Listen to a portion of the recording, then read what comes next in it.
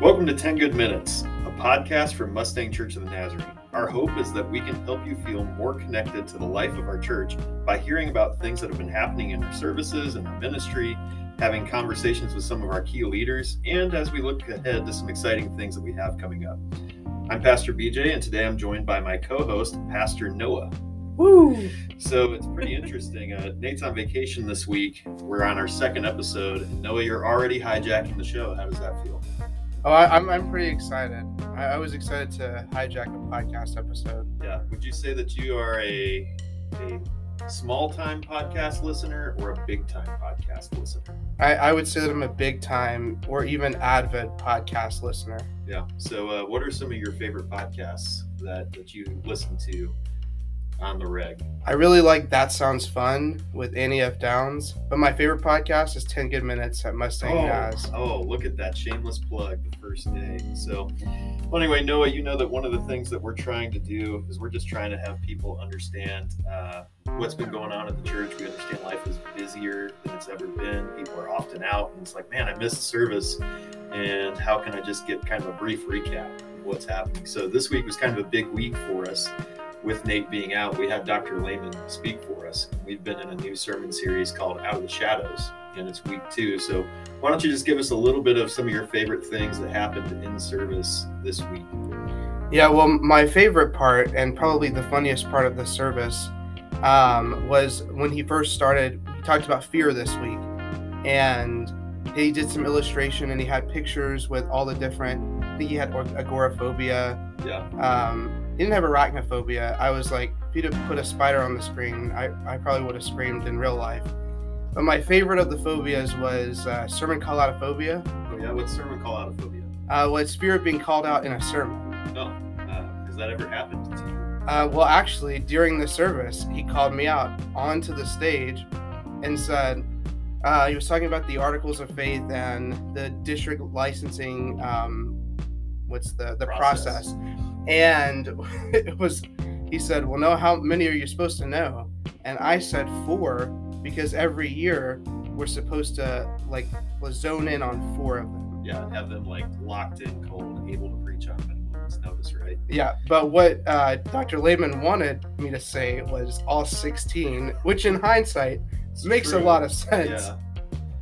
But that's pretty rough getting called out because he's the second pastor to call you out. Yeah, he is the second pastor. Well, and shameless plug, I do preach on May 1st, so watch out. Watch out. So, but yeah, no, I really appreciated how he talked about several different points throughout the message, just about how we can actively fight against fear.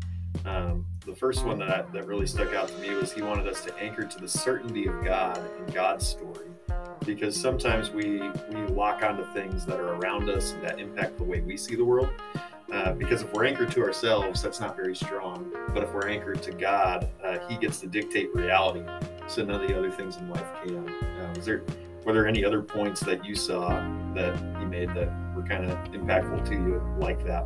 Yeah, I really liked his second point when he said, embrace an authentic relationship with Jesus.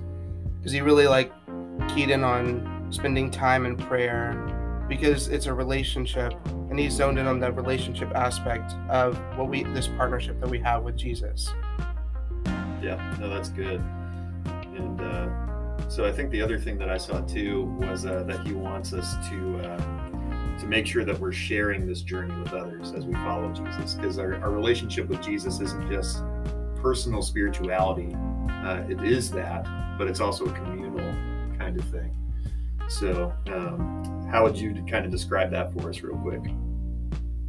Well, I think it's another really cool aspect of the service, and this idea that we've been really talking about with intergenerational worship was the moment in the service when we did Greatest Life Faithfulness. Yeah. And it was a really cool moment of all the generations coming together, because the youth band led and they did a great job. And I just think it was a really cool thing of being in community with everybody around us. And then we all went to serve together, a good group of us at 11th Street. Yeah. And I think we really got to see, and some of the youth got to see as well, what intergenerational and what community really looks like. Yeah, it's that whole core to 3 strands thing where we're always better when we're interwoven together instead of when we're on our because we can give each other encouragement, help, and all the other things that we need throughout the week. So community is essential for us. And speaking of community, one of the pillars that we have at our church is our special guest today, and she's so excited.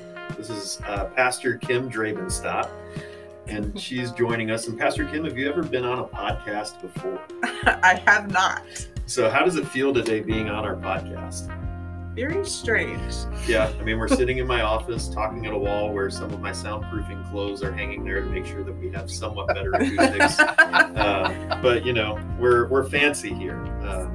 But anyway, we thought it'd be a great opportunity to talk to you today because we know that you have a few pretty cool events coming up in the life of the church, and it's also spring break.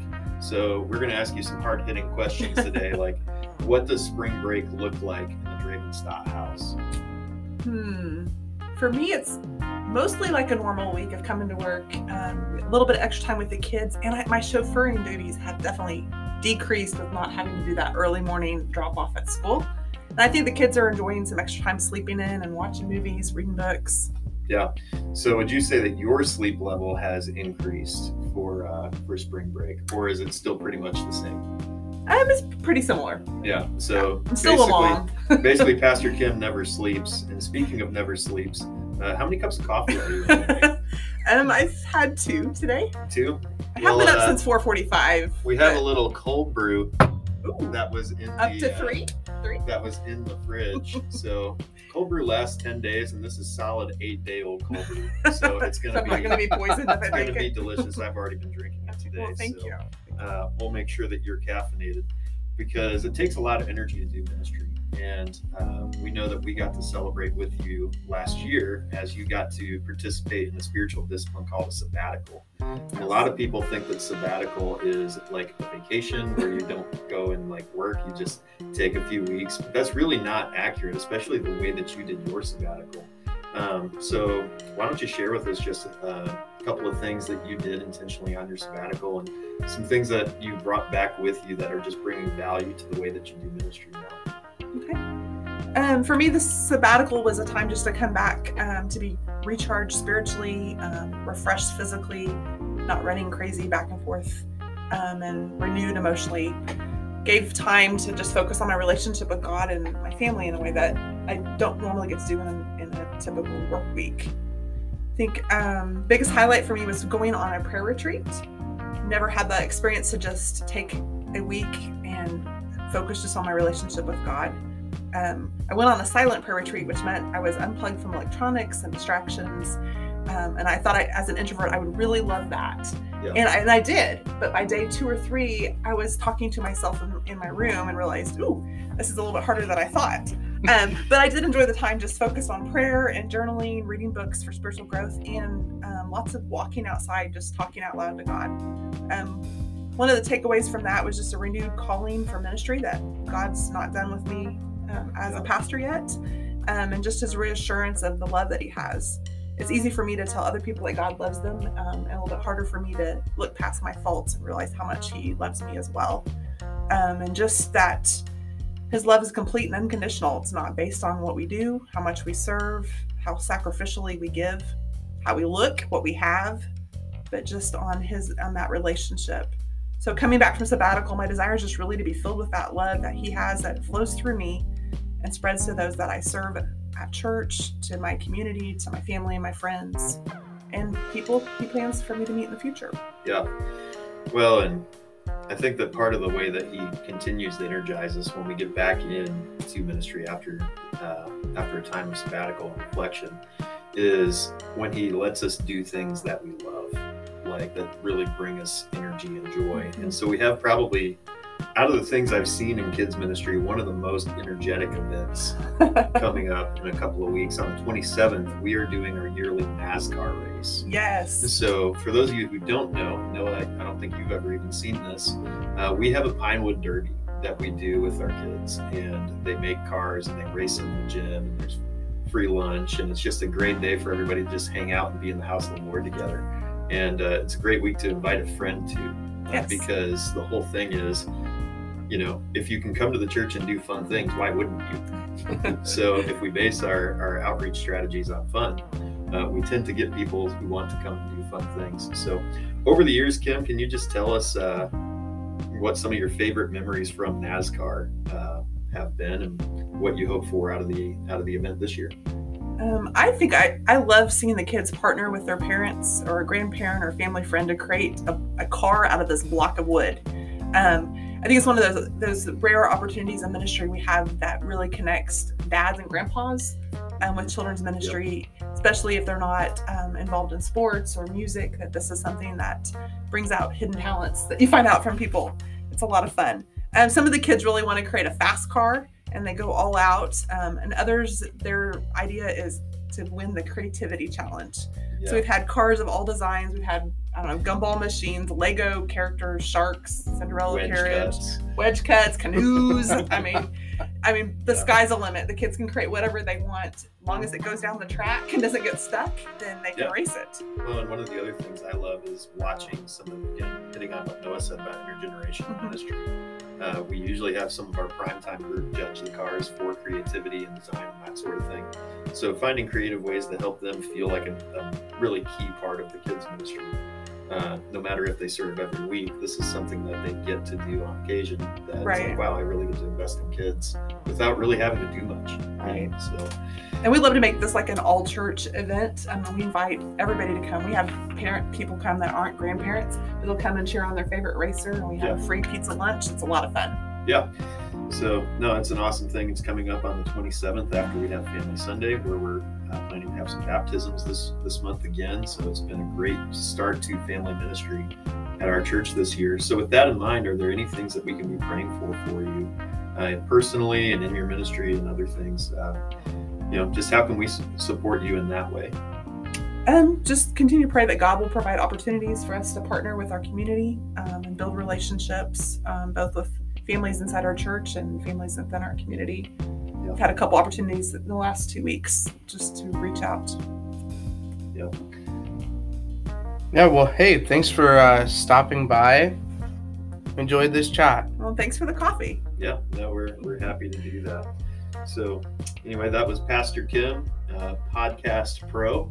So, be excited about seeing her on this podcast more often, because I think she's going to be great at it.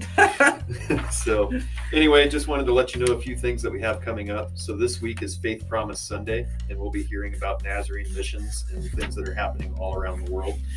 We have a couple of special guest missionaries joining us this week. Josh and Brandy Williams are our Links missionaries that are assigned to the church that we get to partner with throughout the year. So they'll be sharing with us on Sunday morning, but if you'd like to learn even more about what they do, we'll be having a special dinner with them this Saturday, the 19th at 6 p.m. in the gym.